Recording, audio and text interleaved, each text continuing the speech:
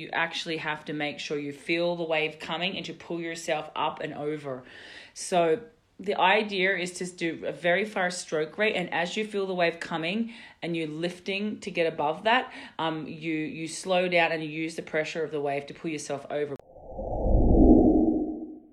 Welcome to the Beck and Siri Show. And here at Team Sirius Tri Club, it's not just about swim, bike, run. It's about who you become. On our show, we don't just talk to you about swimming, cycling, and running. We talk about mindset. We talk about fearless authenticity and being your very best self. Hey, Cam here from Team Sirius. This week, Beck talks about deep water running, open water swimming and cycling, your thoughts on weight training, and whether or not you should be training with your carbon wheels. Head over to teamsiriustriclub.com for more tips and advice. Hey everybody, welcome to Team Sirius Tri Club. Here for our live chat, and before we get going here, I am going to welcome all our new members. We have lots of new members, and we had a few awesome military that I gave away some free memberships to, which we want to thank you today on this beautiful Memorial Day, Monday, 2019. It is May 27th. It was my wife's birthday yesterday, which was exciting. But I want to welcome, we've got quite a few people that joined up over the last few days. So I'm going to go in and welcome you guys. Gerardo Malels, and I think he calls himself Javi, because that's what it looks like on his email. Aileen Vision, Lisa Walker, I think we already welcomed last week. We also have two military people that joined. One was Nicole, and one is, let me see. I've got to try and find these. Okay, I'll get back to it. But we have quite a few new members. So welcome if you're new. If you're new and just joining, please let me know if you just joined up so that I can welcome you as well. So we definitely want to welcome someone who served in Australia, Nicole Powell. She's an Aussie, and she served, and I gave her a honorary membership for protecting our country in Australia, obviously. And we have a US one as well. So also welcome we have a new guy called, I don't know how to say your last name, Chris. It is Chris Marukami. Please correct me, Chris, if you're on. Chris Marukami. Janet Dixon is on. Maddie Vella is on. Maddie just had an amazing weekend of 4 or 5 days of really solid training. So, Maddie, I'm so proud of you. Who else do we welcome? Robin. So we also have a new member. Her name is Robin. Let me get the last name. I'm not very good at this, am I? Robin, if you're on, I'm welcoming you. Robin joined as well today. And I'll go back through. We have a Helen that joined as well. So welcome, Helen. So we have quite a few newbies. We have a Lee, I think it was, Lee Gasper that joined today. Awesome. So we have quite a few new members. So I'm not going to get lost trying to find all the new members. But welcome you guys. Brian is watching. So Maddie Vella, let these guys know how your last 4 days have been. I'm sipping coffee because our whole trip today was we've been nonstop for the last 3 days. So hi Mikey Mac, and hi Mark Siegel. Welcome. How are you guys? I'm going to get into the questions because it is Memorial Day, and we actually are doing Siri's birthday dinner at 5:30, and I don't want to be too late for that. So let's go with the first question, Helen Lindebaum. Can't wait to be with you today. I'll be doing my open water running, but would you mind explaining how to actually do it? Oh, okay. So Maddie sent the video explaining, but hard to know to actually run. I've researched it. Make big turns with your legs so glutes and hamstrings are working. So, Helen, you really, honestly, are literally trying to run in the water. People make the mistake of trying to keep their heels straight down and run with the heel dropped, and then they're not like flexing their toe at all. There's no plantar flexion. So they're just bringing your foot through the water like this. Like you're not actually keeping it like that, because a lot of people keep it flat. So you're just bringing your foot through and just honestly making like a normal running movement. It's as simple as that. The more you can make it a simple running movement, the better it'll be. So I would just try and really literally, it should be the same motion as running. Nicole Dubac, tips on Nicole Dubac. Now she's one of my athletes. And she's asking tips on open water sighting. So we do a lot of that. So Nick, I don't know why you're asking this, because you actually should know the answer, especially given that you swim with our squad and we do a lot of it all the time. But I'll bear with that. I can probably definitely be beneficial to answer it for lots of other people as well. So open water and sighting. Now, Anne Perry Hogan is not on here, but I am going to tag her somehow because she just won the Masters swim on the weekend, and it was really, really scary and choppy. And she said she had an amazing race. And she said you actually have to make sure you feel the wave coming and to pull yourself up and over. So the idea is to do a very fast stroke rate, and as you feel the wave coming and you're lifting to get above that, you slow down and you use the pressure of the wave to pull yourself over. But the best way for sighting is that when you're swimming, a lot of people make the mistake of doing this, head up, and then they try and breathe. So the idea is head down, okay, and then you look up and breathe to the side. So you don't actually, this is not very good because I've got not very good angle, but you look up and then breathe to the side and incorporate that in your breath. So you want to look up, breathe to the side. And you don't try and breathe to the front. The biggest mistake people make is trying to breathe to the front. You incorporate it in your stroke with as less disruption into your stroke pattern as possible. So I would say about every 8 strokes should be sufficient, and always try and breathe bilaterally. Because if the buoys are on one side or the other and you're only breathing to the right and the buoys on your left, you're going to go really crooked. So that really helps as well. Shell's asked me again about this 70.3 10-hour training plan. We can probably get under 10 hours for that, but up to 10 hours. So I already really have I think it's like an 8 to 13 hours. So it's pretty much averaging around 10 we call it beginner. It's not really beginner anymore. We call it now 7 to 10 hour or 7 to 11 hours of training, because it's not beginner at all. It's basically all our plans are based on time because we use perceived effort. So it's not used to be beginner, intermediate, and advanced, and it's more 7 to 11 hours, and then it's like I think 11 to 14 hours, and then 17 hours or something like that for the more advanced ones. So if you can do one session a day, you want the beginner plan, which is usually less than no more than 13 hours at the most, and usually around 8 to 10 hours. So we have had a few requests, so maybe I have to get myself going to write one that is all sub 10 hours. I can absolutely do that. You can definitely train for a half Ironman on 10 hours a week, as long as you're doing the hard stuff during the week, the intervals, not staying in the grey zone, and then your long stuff on the weekends. You can totally do 10 hours. Hey, Susie Campbell. Hey, Nancy. Weight workouts recommendation. Okay, Susie, you've listened to a lot of live chats. You should know that we don't recommend weights at all. We do sport-specific strength. And I'm sorry if you haven't heard it before, but there has definitely been a lot of talk. Sarah and I get asked this quite a lot. We never, ever recommend specific strength work outside in the gym because it's not sport specific. You can get injured, and honestly it's not conducive to swim, bike, run. It'll only make you slower. And Siri's tried it with several athletes with Rinny and stuff like that and Ellie, and they've just gotten injured, or they've bulked up, or they've just they haven't had the flexibility they need for the swim, bike, run. So our strength work is done in the pool with band only, or paddles and band, or an Eenie buoy full of water and band. That's sport-specific strength. That works on your catch. Our run work is done on undulations, like hilly runs, and hill reps and incline sets on the run. And our bike strength work is done very low cadence, and this is one where you can get really big gear and strength work when you finally get adapted to it, starting at 1 minute, 2 minutes, 3 minutes, and building up to half an hour. One of my guys, Leo, who's an amazing cyclist, he probably rides sub 210 for 90k. He's down to 40 to 45 RPM. And when Siri coached Luke McKenzie, he used to do really big gear work down to like 30, 40 RPM. So it feels like a proper squat, like a one-legged squat when you're pushing down. And that's actually a great way to develop strength for the bike. It's very sport specific. The only things we would do in the gym or recommend the gym are mobility, stability work, whereas a lot of core work and a lot of glute work and activation, a little bit of hammy activation, piriformis, a little bit of quadratus stuff, but lower back stuff, but really no overloading and no heavy lifting. It just doesn't really help a lot with when we can do it sport specific in our swim, bike, run. So Okay. Janet Dixon, do you change out your wheel set out from race wheels? No, don't train with them. That's a great question, Janet, because always has great questions. This weekend, I saw Lindsay Herbert and a lot of my guys using carbon deep wheels in training. I don't care if you're wealthy enough to have 2 sets, you do not train with carbon wheels. Firstly, they can easily bust much more easily.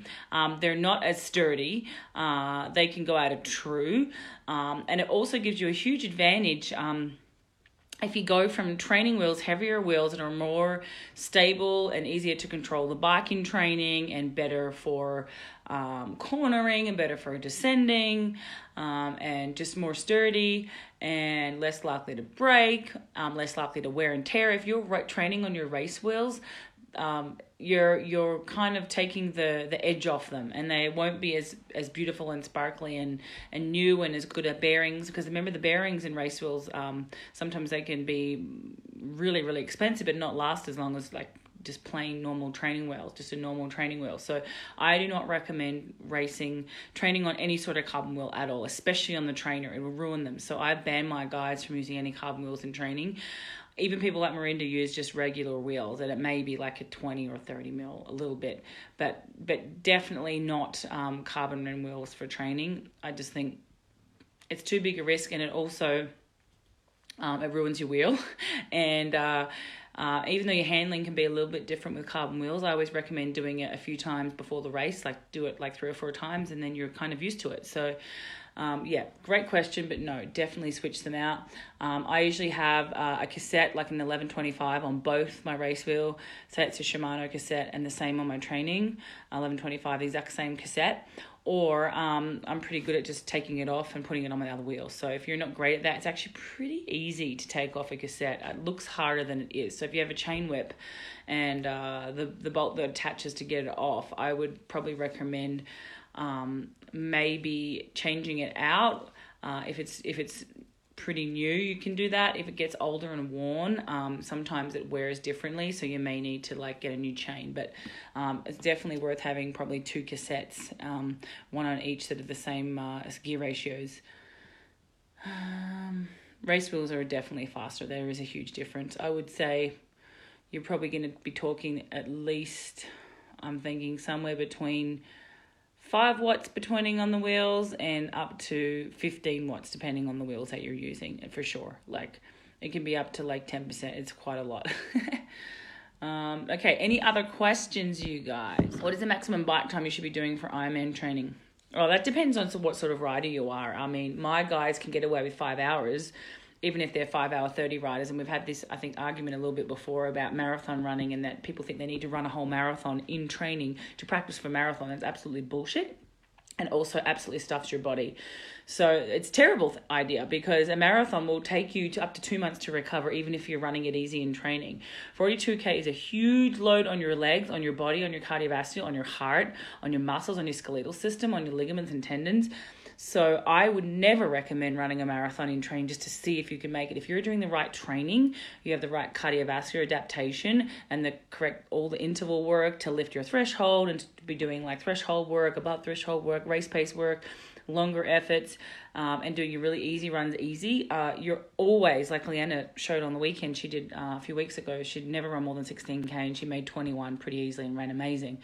Like I think it was like under 140 or something. So it's not really about so much the time that you need to be doing it for. It is that you're having the quality to be able to have the aerobic capacity or engine to do it. And the great thing is that for the run, you get your aerobic engine from the bike. So if you can ride 5 hours, you're going to be able to run 3 or 4 hours in a race if you're only doing 2 up to 2.5 in training for the run. You do not need to go over. I would never recommend going over 2 hours 15, because recovery wise, running as opposed to riding takes a long time to recover from a 2.5 hour run. It just tips you over that edge, and that's that fine line that we've worked out in the last 25 years at coaching at an elite level and racing at a top level. Siri and I have come to a very happy medium that 2 to 2 hours 15 is your maximum. And maybe if you're young and not injured, you can get away with a double run that day. But Marinda, myself, all series athletes, Yvonne, never run more than 2 hours 15. And if they're going to do a second run, it's 30 minutes.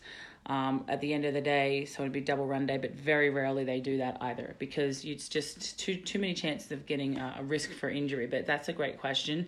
For the bike, for Ironman training, I would say if you're going to take more than 6 hours on the bike, if you're up to around 7, then a couple of times out of, say, the 16, I do a 16-week block usually, or 23 weeks, but usually 16 because my guys are already so fit.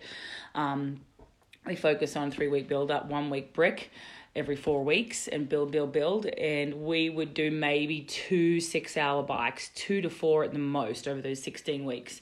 If you know you're going to ride 7 hours plus, then I would recommend doing at least, probably in the 16 weeks, maybe 6 to 8 6-hour plus rides. And you can do up to a 7, but I honestly don't really think it's absolutely necessary, because come race day, when you're so fit and fresh and tapered, it's an extra hour is not going to burn you if you practice your nutrition and got all that dialed in. So yes, you did. You're doing some weights, not at gym. Video doing some weights. Oh, that was for my personal training clients, I think, when I was doing weights in the gym. So I think I was doing some chest press and stuff like that. That was definitely not for triathlon specific. That was just for my personal training clients. So I don't know if that was on this Facebook. It probably shouldn't have been, but that was me giving tips for my one-on-one personal clients that aren't triathletes. If you did want to do something, I would say just body weight push-ups, core work, a lat pull down in a seated row would be good, because we're always bent over like this. So a lightweight of 15 reps lat pull down in a seated row if you're very, very weak in the back. But any pushing exercise is just going to get you forward. So I wouldn't recommend that. I'd recommend pulling. If you had to do a lat pull down in a seated row, I wouldn't be doing any legs if you can really do your glute band walking, stuff like that, one-legged mobility work and one-legged standing stuff with a one-arm row and things like that. But it's got to be really lightweight. So I'm not sure where that video was, but that definitely wasn't triathlon related. Did you talk about ocean sighting? Yes, we already talked about that, Nicole. You're late to the game.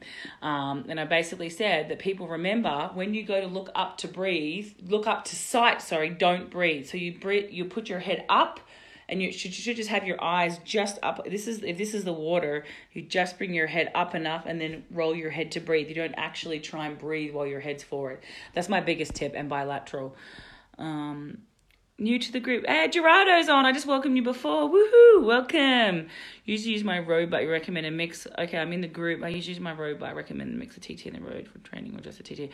Oh, that's a great question. So Gerardo, if you're racing, it sounds like you probably are racing time, non-drafting, 70.3 or Ironman, I would never ever recommend using the road bike at all. You have to train your body in the time trial position. The only time we would use it here is if it's snowing and we have to get out on a road bike and we have to have better handling just because of the snow. But it's a completely different setup. You're sitting upright. There's more pressure on your lower back. There's more different activation, the way your muscles are activated and used. And you've got to adapt to the time trial position. If you're not comfortable on your time trial bike, then you probably need to reassess it and have a really good bike fit, because it's very important. And normally, after a good bike fit, always actually you should feel better in your time trial bike than your road bike, unless you've got some severe injuries or something like that. But your time trial bike should be way, way more comfortable, and it's obviously way faster. People have asked me the difference, and I would say example is Joseph Matter, who raced his first one on a road bike. It was probably 45 minutes quicker on his time trial bike. So I would say it's at least 15 minutes, if not more, quicker, possibly more over a half distance. And it's probably 45 to an hour quicker for you on a time trial bike in an Ironman. So I would be on your TT bike, Gerardo, as much as you can. You want to train in that position and be in your bars as much as possible. You've got to simulate that body in race position. And for everybody listening, when you do your efforts and stuff, don't be doing them seated or in the bars like you want to be in your time trial bars. You don't want to be in your drops or just sit it up.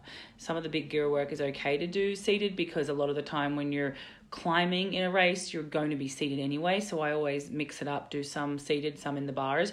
But it's also great to simulate having time trial position big gear work, because that's again simulating those muscles in the big gear. Even though you don't race in the big gear, you're simulating the strength in the time trial position. So how do you discuss weight affects your racing? I'm getting back into I'm heavier runner than I used to be. would, yeah, of course it would help. So anytime you're losing weight, if it's body fat, which I think it would be, Memo's asking about powder weight.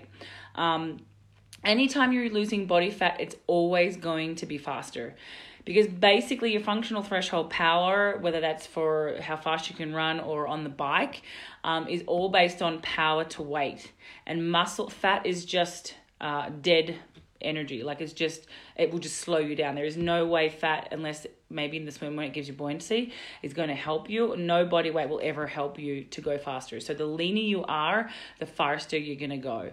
It's all based on power to weight, and the same for running. It gets to a point where you can get too light, I guess, but that I doubt that will happen. But if you even look at the Tour de France riders, they're so lean, and they're very, very thin, but they also draft. They're not non-drafting, but they're very, very thin and lean. So the leaner you are, the higher your power to weight, therefore the faster you are. If you look at someone, perfect example, like Daniel Arif and Jan Frodeno, like they are very, very lean and but quite muscular and super, super, super fast. So the leaner you are, the less body fat, it's definitely the faster you will go. All right, any other questions, you guys? And remember, I think we talked about this, we touched on this before, Memo, if you're going to lose 10 pounds, people freak out sometimes because when it's a stationary trainer and you're doing, say you had to do a 1 minute max effort and you're 10 pounds heavier, you may be able to push like a couple of watts more because you're 10 pounds heavier.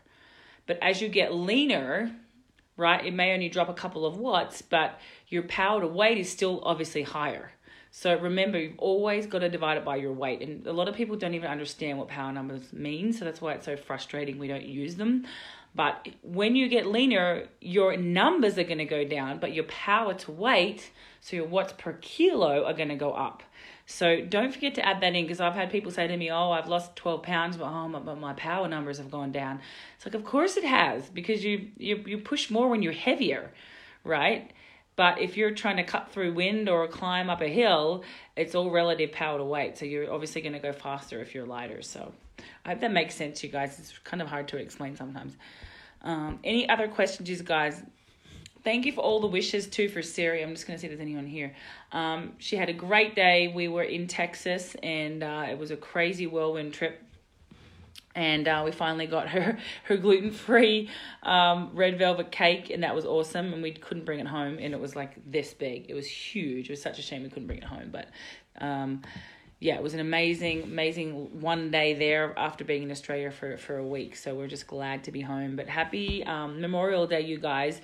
If any of you guys have been military, and I know you're probably scared to ask because I posted this yesterday and then we took it down because we reposted on a Memorial Day. But yesterday we were offering 3 months free for anybody that's served. So if any of you guys are listening, send us an email, teamserioustriclub@gmail.com, because if you've served our country, our special Memorial Day, we want to give you 3 months free, please, because we want to thank you and honor you for allowing us to be as we are. So thank you, guys. Hey, Cam.